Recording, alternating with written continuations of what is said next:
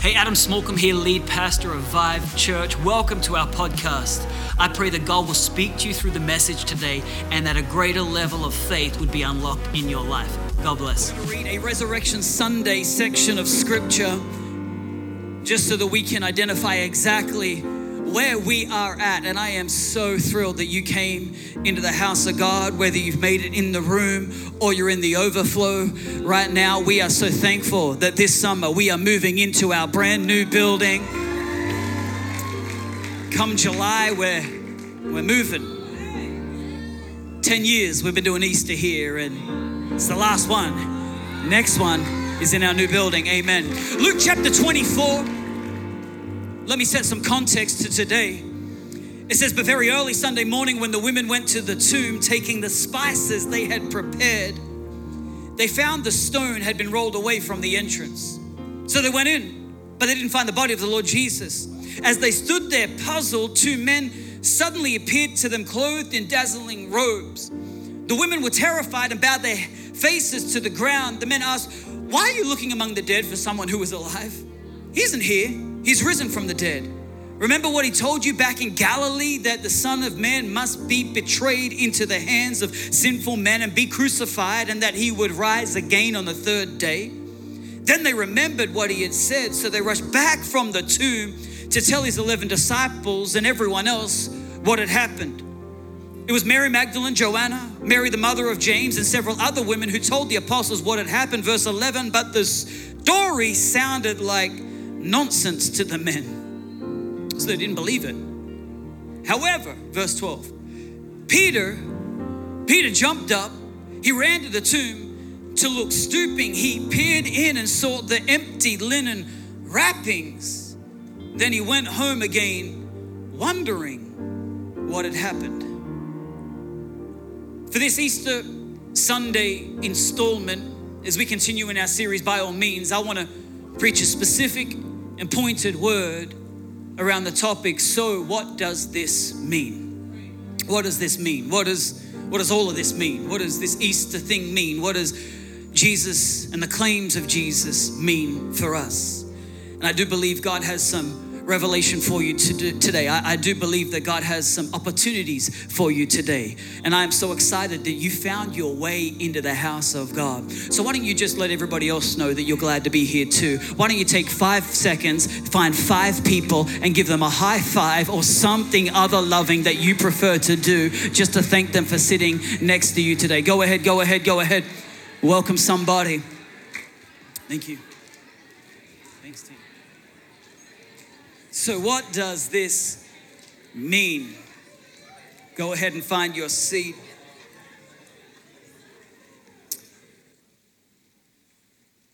Got to be honest with you, I feel a little late to the party, but I've been really getting into the Enneagram thing lately. Anybody know what I'm talking about when I say Enneagram? I don't know if anybody else is new to this, or this is just like old school stuff, but I'm fascinated.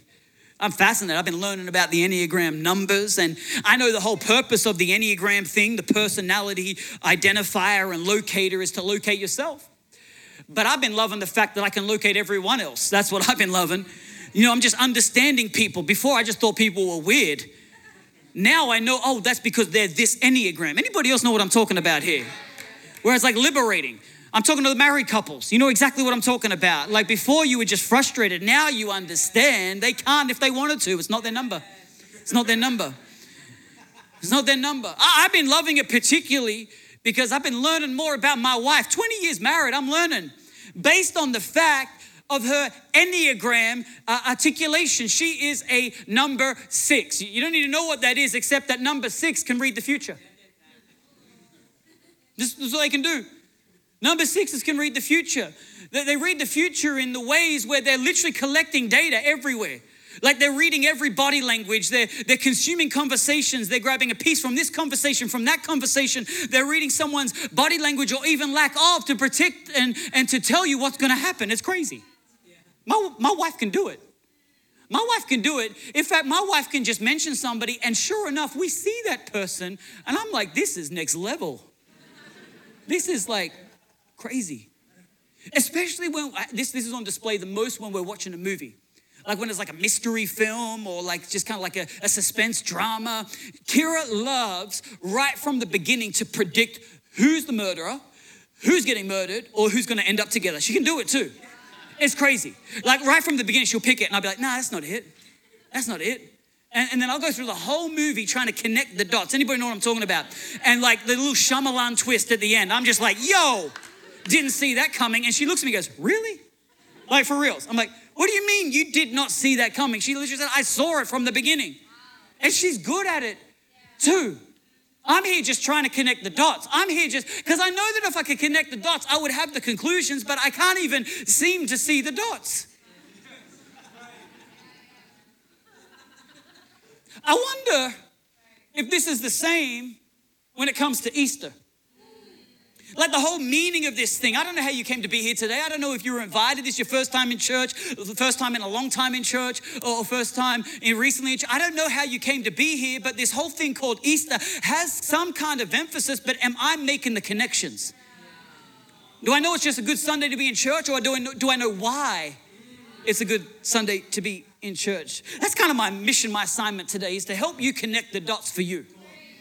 To help you to see the dots firstly, because I know that if you make the connection, you'll draw a conclusion. In fact, to start, one of the most amazing benefits, I think, of preaching on a Resurrection Sunday is it is so easy to locate ourselves and orient ourselves in Scripture. I mean, this passage literally starts out with early Sunday morning. Like right now. This is what, the 10:30 a.m. service? You were close. You almost partnered with Jesus in the moment. But better late to the party than not to the party at all. Amen. But we literally find ourselves today in Scripture. Like on Easter Sunday, resurrection morning, we can now locate ourselves and orient ourselves in the perspective of time to where the disciples are wondering what the women are talking about. They came back with a report. They went to the tomb expecting to find a body that was laid there on Friday. Saturday was the Sabbath. They weren't allowed to do anything, so they were going to come back and finish the process of embalming and the spices they had prepared, to find that the stone had already been rolled away and that the body wasn't there. It was empty. And it's interesting that we can locate ourselves in Scripture, but I'm wondering if we could also maybe identify with the disciples. Not just put ourselves in the place, but put ourselves in the mind frame of what the disciples are possibly thinking in not believing this story from the women. Now, I can understand, and I don't know if you're picking it up from the text, but they seem a little uncertain about the report from the women. And for good reason too. I mean, given the events of Friday and the collapse of everything that they had been building towards for the last 3 years, they have to be wondering, what does this mean? Like, what does this mean? Not just the fact that he was put in the tomb, but what does it mean that the tomb is empty? What does this mean? And while I have, I guess, a lot of empathy for the disciples in their uncertainty, I can connect with that. I have to say I am a little confused by their confusion. I have to put that out there because it's not as if they weren't at least prepared or at least pre-warned. Maybe they weren't prepared. You're gonna find throughout this sermon, I'm gonna side with the disciples. I'm gonna give them the benefit of the doubt more often than they probably deserve. I'm gonna side with them because I feel like a disciple. I feel dysfunctional at the best of times. But it can't be a claim that I could make legitimately that they weren't pre-warned. They weren't pre-warned. In fact, what we will see if we go back in Scripture during the 3 years that they were with Jesus before this moment, you'll actually find several different instances where Jesus articulates and explains exactly what was about to go down. Like, leaves no guesswork. He gives a deep description with the disciples personally what they can expect in the moments that just preceded this morning. In fact, the first one we find is in Matthew chapter 16. In my opinion, probably one of the most critical or probably most powerful conversations in history. Like, out of all the conversations that have ever happened in history, in Matthew 16, I believe we have the most pivotal. You find Jesus and the disciples. They're in a region called Caesarea Philippi. It's a little bit north of the Sea of Galilee. And I don't know why they were there. The Bible doesn't tell, but we do know a lot of miracles happened there. And that's probably what directed the way Jesus moved and where he went was the miracles and the need, because he is the need meter and he meets every need that Jesus finds. And so what we find is they're up in this region.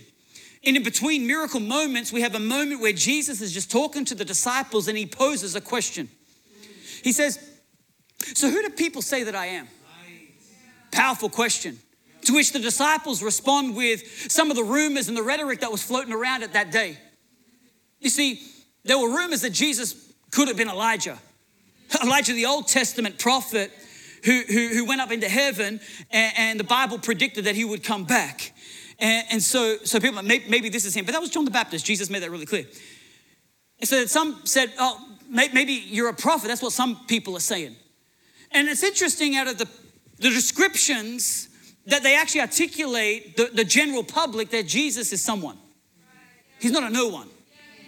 Like, it's obviously someone.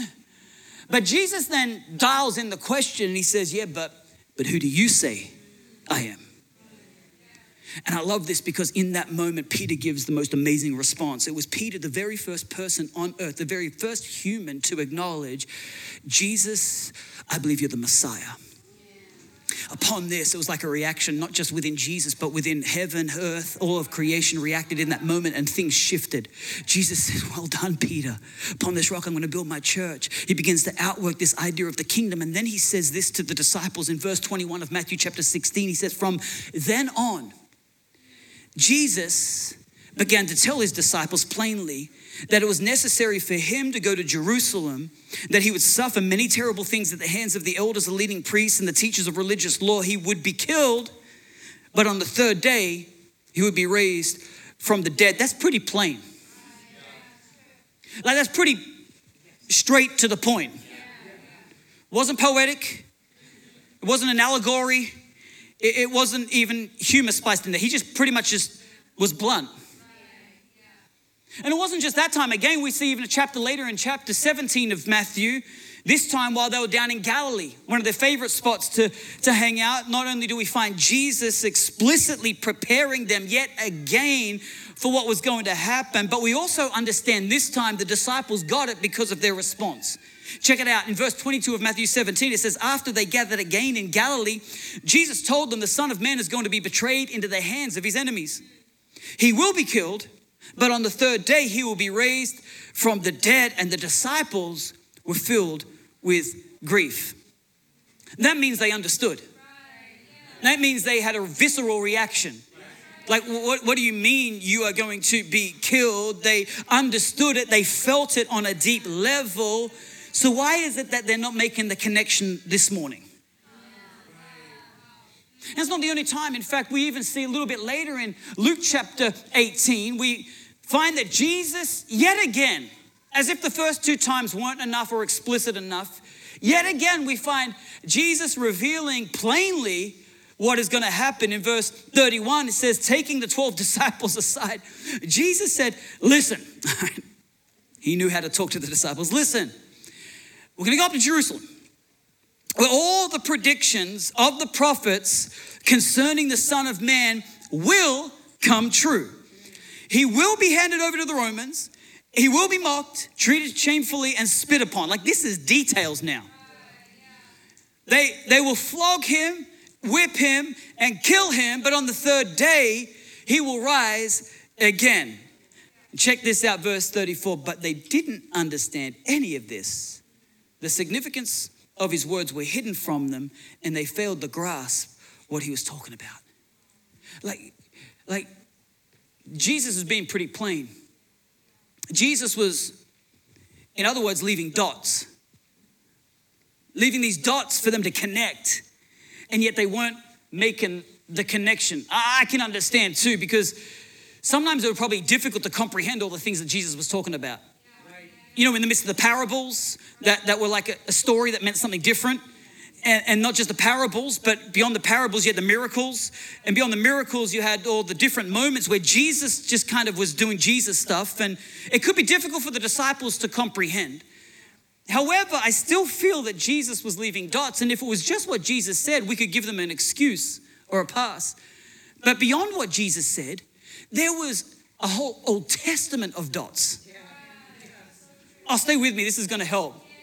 This is gonna help you know what this all means, because all the way through the Old Testament, there are these dots. Just dots, just moments that reveal the reality of Jesus and everything that they should have understood when the women came to the tomb reporting that the tomb was empty. In fact, these dots throughout the Old Testament, from Old Testament prophecy to the very sacrificial system of the Old Covenant, point to this very moment in time. Now what we understand and what we probably struggle to understand is because we don't live within the sacrificial system, is that it was very understandable to those in that day. This sacrificial system in the Old Testament, disciples probably comprehended it very well. In fact, to understand it, we're going to go all the way back for a second. Hang with me, lean in.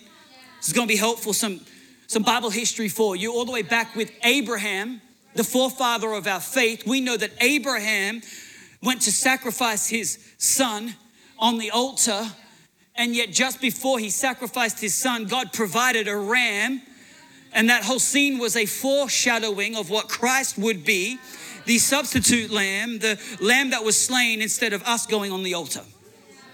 Not only that, because God had carved out from all the people in the land his very own people, he instituted a system of sacrifice that would atone for the people's sins when the people of God weren't acting like the people of God. So the people of God had a habit of not acting like God's people, getting squirrely, getting a little weird in the way they interacted, got a little sinful. So God created this system of sacrifice that would bring them back into right standing with him. And it was a system where you would take a little lamb, less than a year old, and you would sacrifice it. And sacrificing it, its blood would atone for the sins of the people for that day. In fact, there was only a limited atonement, therefore you needed 2 lambs per day. That's a lot of lambs. Like every day, 2 lambs. You had a morning sacrifice and an evening sacrifice. The morning sacrifice atoned for the sins of the night, and the evening sacrifice atoned for the sins of the day. And they needed that because it was just a little lamb. Only had a limited atonement. And it could only be a little lamb because it needed to be a spotless lamb. So this is the whole system of sacrifice that was prevalent to the disciples. So the moment that John the Baptist, when he begins to say in John chapter 1, verse 29, when he kind of just blurts out, the next day, John saw Jesus coming toward him and said, "Look, the Lamb of God who takes away the sin of the world." To us, we think that's cute because we don't know the sacrificial system. Oh, a lamb. It's lovely. It's like what we kind of connect when we're reading scripture. Oh, Jesus is the Lamb of God. You got a cute little lamb, little lammy, pitter patter, little, and it's cute. How many people got like young kids? You probably got a lamb in their room. That's morbid, I'm telling you, because we don't understand like they understood. There was a language breakdown. I know this. I'm Australian and now I'm an American citizen. But I'm still trying to understand our language. Honestly. Not just your language, our language now. I'm still trying to learn American. I've been here for a decade. I'm still learning. Like I'm still trying to get my head around the term lucked out. Like that's a good thing. In Australia, that's a bad thing. If you strike out, that's a bad thing. If you luck out, that's a bad thing. But for some reason here, lucking out is a good thing. I learned this because one of my buddies started dating this girl and to me, she was really pretty. And then my other friend was like, "Man, you lucked out." I'm like, "Bro, you are savage." He's right here. Like, man. They were confused. I'm confused. Should be luck up or something. Like, not luck out. Let's fix this. However, this is kind of what it's like in scripture. Like we see it go, lamb, oh, that's cute. No. They were thinking murder, sacrifice, kill, blood, the whole thing. That's what they were thinking. So when the moment he says, there goes the Lamb of God to take on the sin of the world, they're like, oh, well, not just the sin for the day, the sin of the world. Yet they still didn't get it. Another major dot, but they still didn't make the connection. And maybe the reason they didn't make the connection is because there was another part to the sacrifice that made it understandable. It wasn't just the lamb. There's two parts to this. There's the lamb and the altar. Now the altar is extremely significant because if you kill a lamb without an altar, it's just killing a lamb. But with an altar, it's a sacrifice. And the altar was very, very specific. Even in scripture, we see back in Exodus that we get a very clear description around what makes or constitutes an altar. An altar is built, Exodus chapter 20, verse 24, build for me an altar made of earth and offer your sacrifices to me, your burnt offerings and peace offerings, the sheep and goats and your cattle.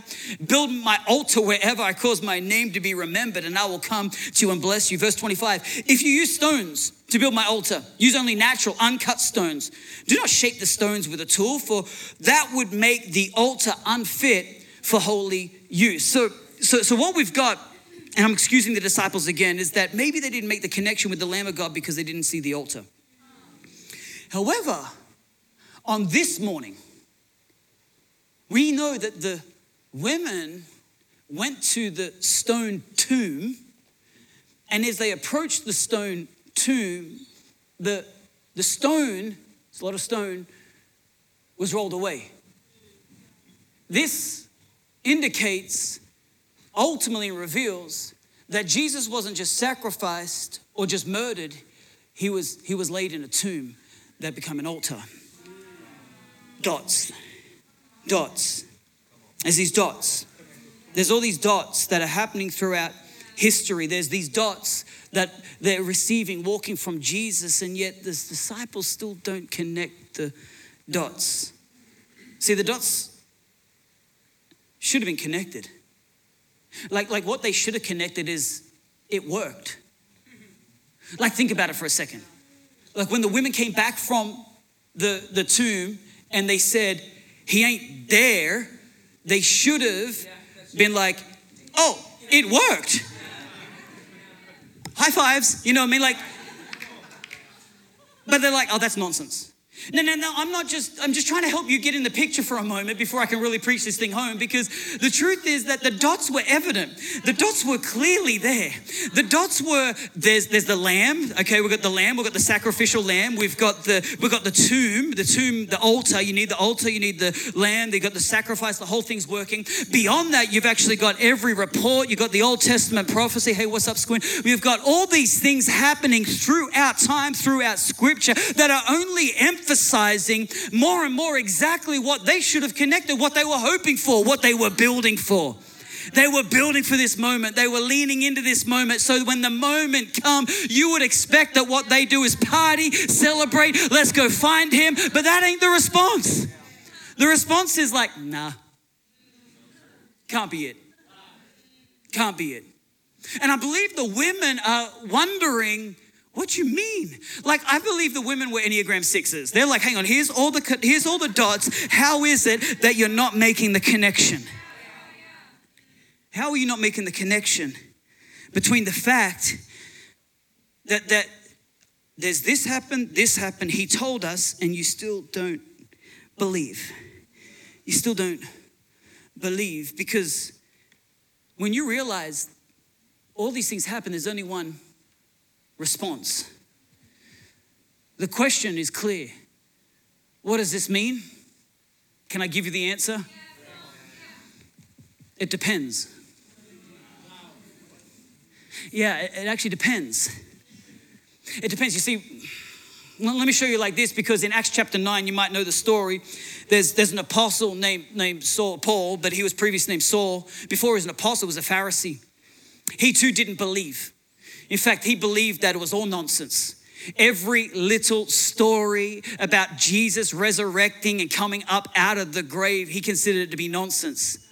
He said, nah, don't believe it. In fact, he hated that message so much. He was so frustrated with the people who would propagate this message that he decided that we can't have this message any longer. What we need to do is we need to eradicate every single person who decides that they're going to share this story. He made it his personal mission to make sure he puts to death every person who would tell this story. That was up until he had an encounter with Jesus. That definitely puts a spanner in the works, so to speak. That's an American term? Yep. And so in that moment, he realizes, comes into the revelation and realizes, well, this actually changes everything. And so what we see is he writes this in Romans chapter 1, verse 16. He says, now, this is a different tune. He says, for I am not ashamed of this good news about Christ. It is the power of God at work. Check this out, saving everyone who believes. The Jew first and also the Gentile. Verse 17, the good news tells us how God makes us right in his sight. This is accomplished from start to finish by faith. As the scripture says, it's through faith that a righteous person has life. Did you catch that? I'm going so fast, but I need you to get it. Can you put it back up? I feel like I need to help you see something. And I love that I got a choir stage because I can get right up on this big screen. Because I don't want you to miss scripture just from a quick glance. What Paul says here is the key to help you understand what this all means. He's connecting the dots for you. There are dots.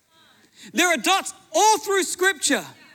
There's the tomb, there's the lamb, there's the sacrifice, there's the prophecies, the whole system, Moses, Abraham, everything, angels, disciples, women at the tomb, the report, the prophecy, what Jesus said himself. Now, Paul, who didn't believe, all of a sudden has an encounter. He connects the dots and writes, I ain't ashamed. I was ashamed. But I'm now not ashamed. This good news about Christ, it's the power of God at work, saving everyone. I'd love it if it finished there. That would be so good if it finished there.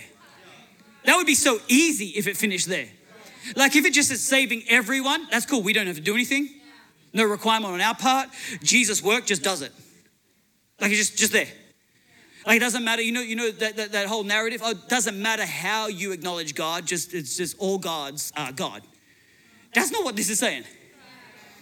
It's not what Paul preached. It's not what the disciples preached. That there is one God. His name is Jesus. He is alive. He rose from the grave. So it doesn't stop there just saving everyone. It goes on to say who believes. Can you see it? Can you see it around the corner? You can't. You have to use your own Bible. Okay. Saving everyone. Trust me, it's the same in every translation. I've checked it. Saving everyone who believes. Who believes? Oh, stay with me for a second. Who believes? Oh, you got all these things. You got all these little things that are happening. You got the tomb thing. You got the report thing. You've got the prophecy thing. You got all these little things, and maybe you don't believe all the things, but you got to believe some of the things. Look, it's history. There is recordings, there's reports, there's eyewitness accounts, there's some things. So can we agree that it's not nothing? Could we do that? I'm trying my very best to make this interactive. If you just want to sit there and just be like, no, I don't know. No, I'm trying to convince you. I'm just trying to find common ground. And the common ground is it's something, right? Like it ain't nothing.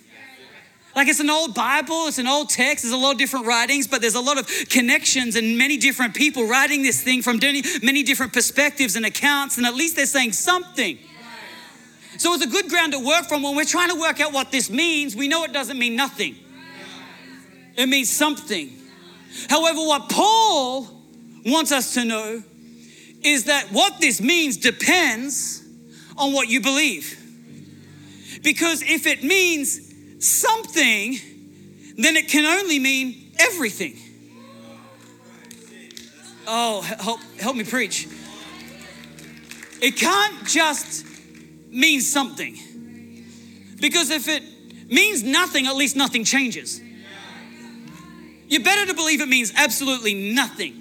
Believe it's nonsense. Believe this is just rubbish. This is just somebody's misappropriated account. It's just a hypothetical. It's just maybe it's just a myth. Maybe that's what it is. Maybe that's what it means. Because if you believe that, at least there's nothing has to change.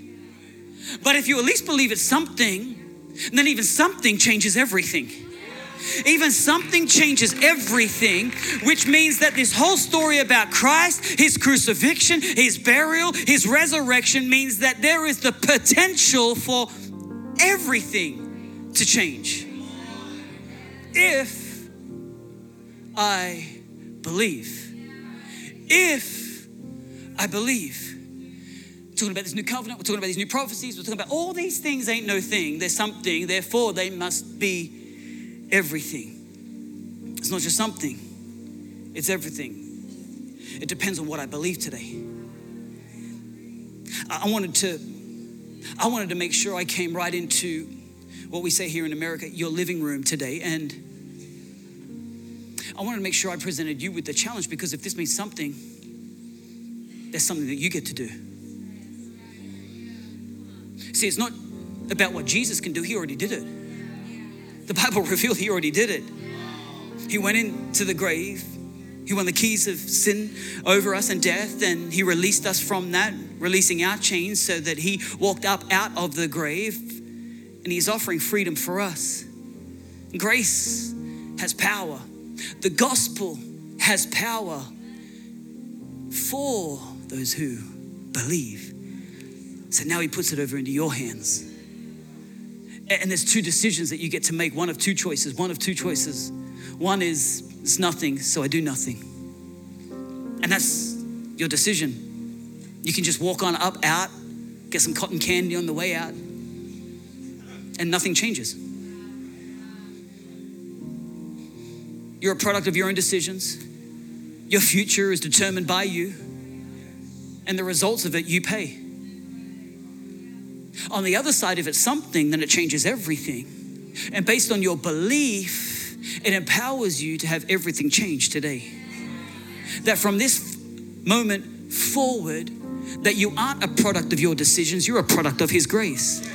That he covers even your worst mistakes and gives you a brand new future. That the end of your life isn't the end of your life, it's the beginning of your eternity. That you actually get to walk with Jesus, know the plan, the purpose, and the power of heaven that he has for you. If it's something, then it has to change everything, but it's based on what you believe. This is what he presented to the Pharisees. To the Pharisees who even some of the Pharisees, you know, when you read about the Pharisees in the Bible and you hear that some of them were really bad, but some of them were kind of leaning in to Jesus. One of them even said, after Jesus saying it's based on your belief, he says, I want to believe, but help me with my unbelief. I kind of like that, because I'm slow at connecting the dots. I see them, but I just have a hard time connecting them. By nature, I find like sometimes I'm skeptical. So God, I know I can see it there, but there's something blocking it. I need you to help me with my unbelief, because I want it to be power in my life. I want to experience your grace. I want to experience your purpose. I want to experience your power. I want to know what you have. I want it to change everything. I know it's something, but I need to change everything. God, help me with my unbelief. Hey, I hope you were blessed by that message. We release new content every single week here at Vive Church. And so if you don't want to miss any of it, I would encourage you, go ahead and subscribe. Also visit our website, vivechurch.org, to stay up to date with everything that's happening in the life of Vive Church. God bless you.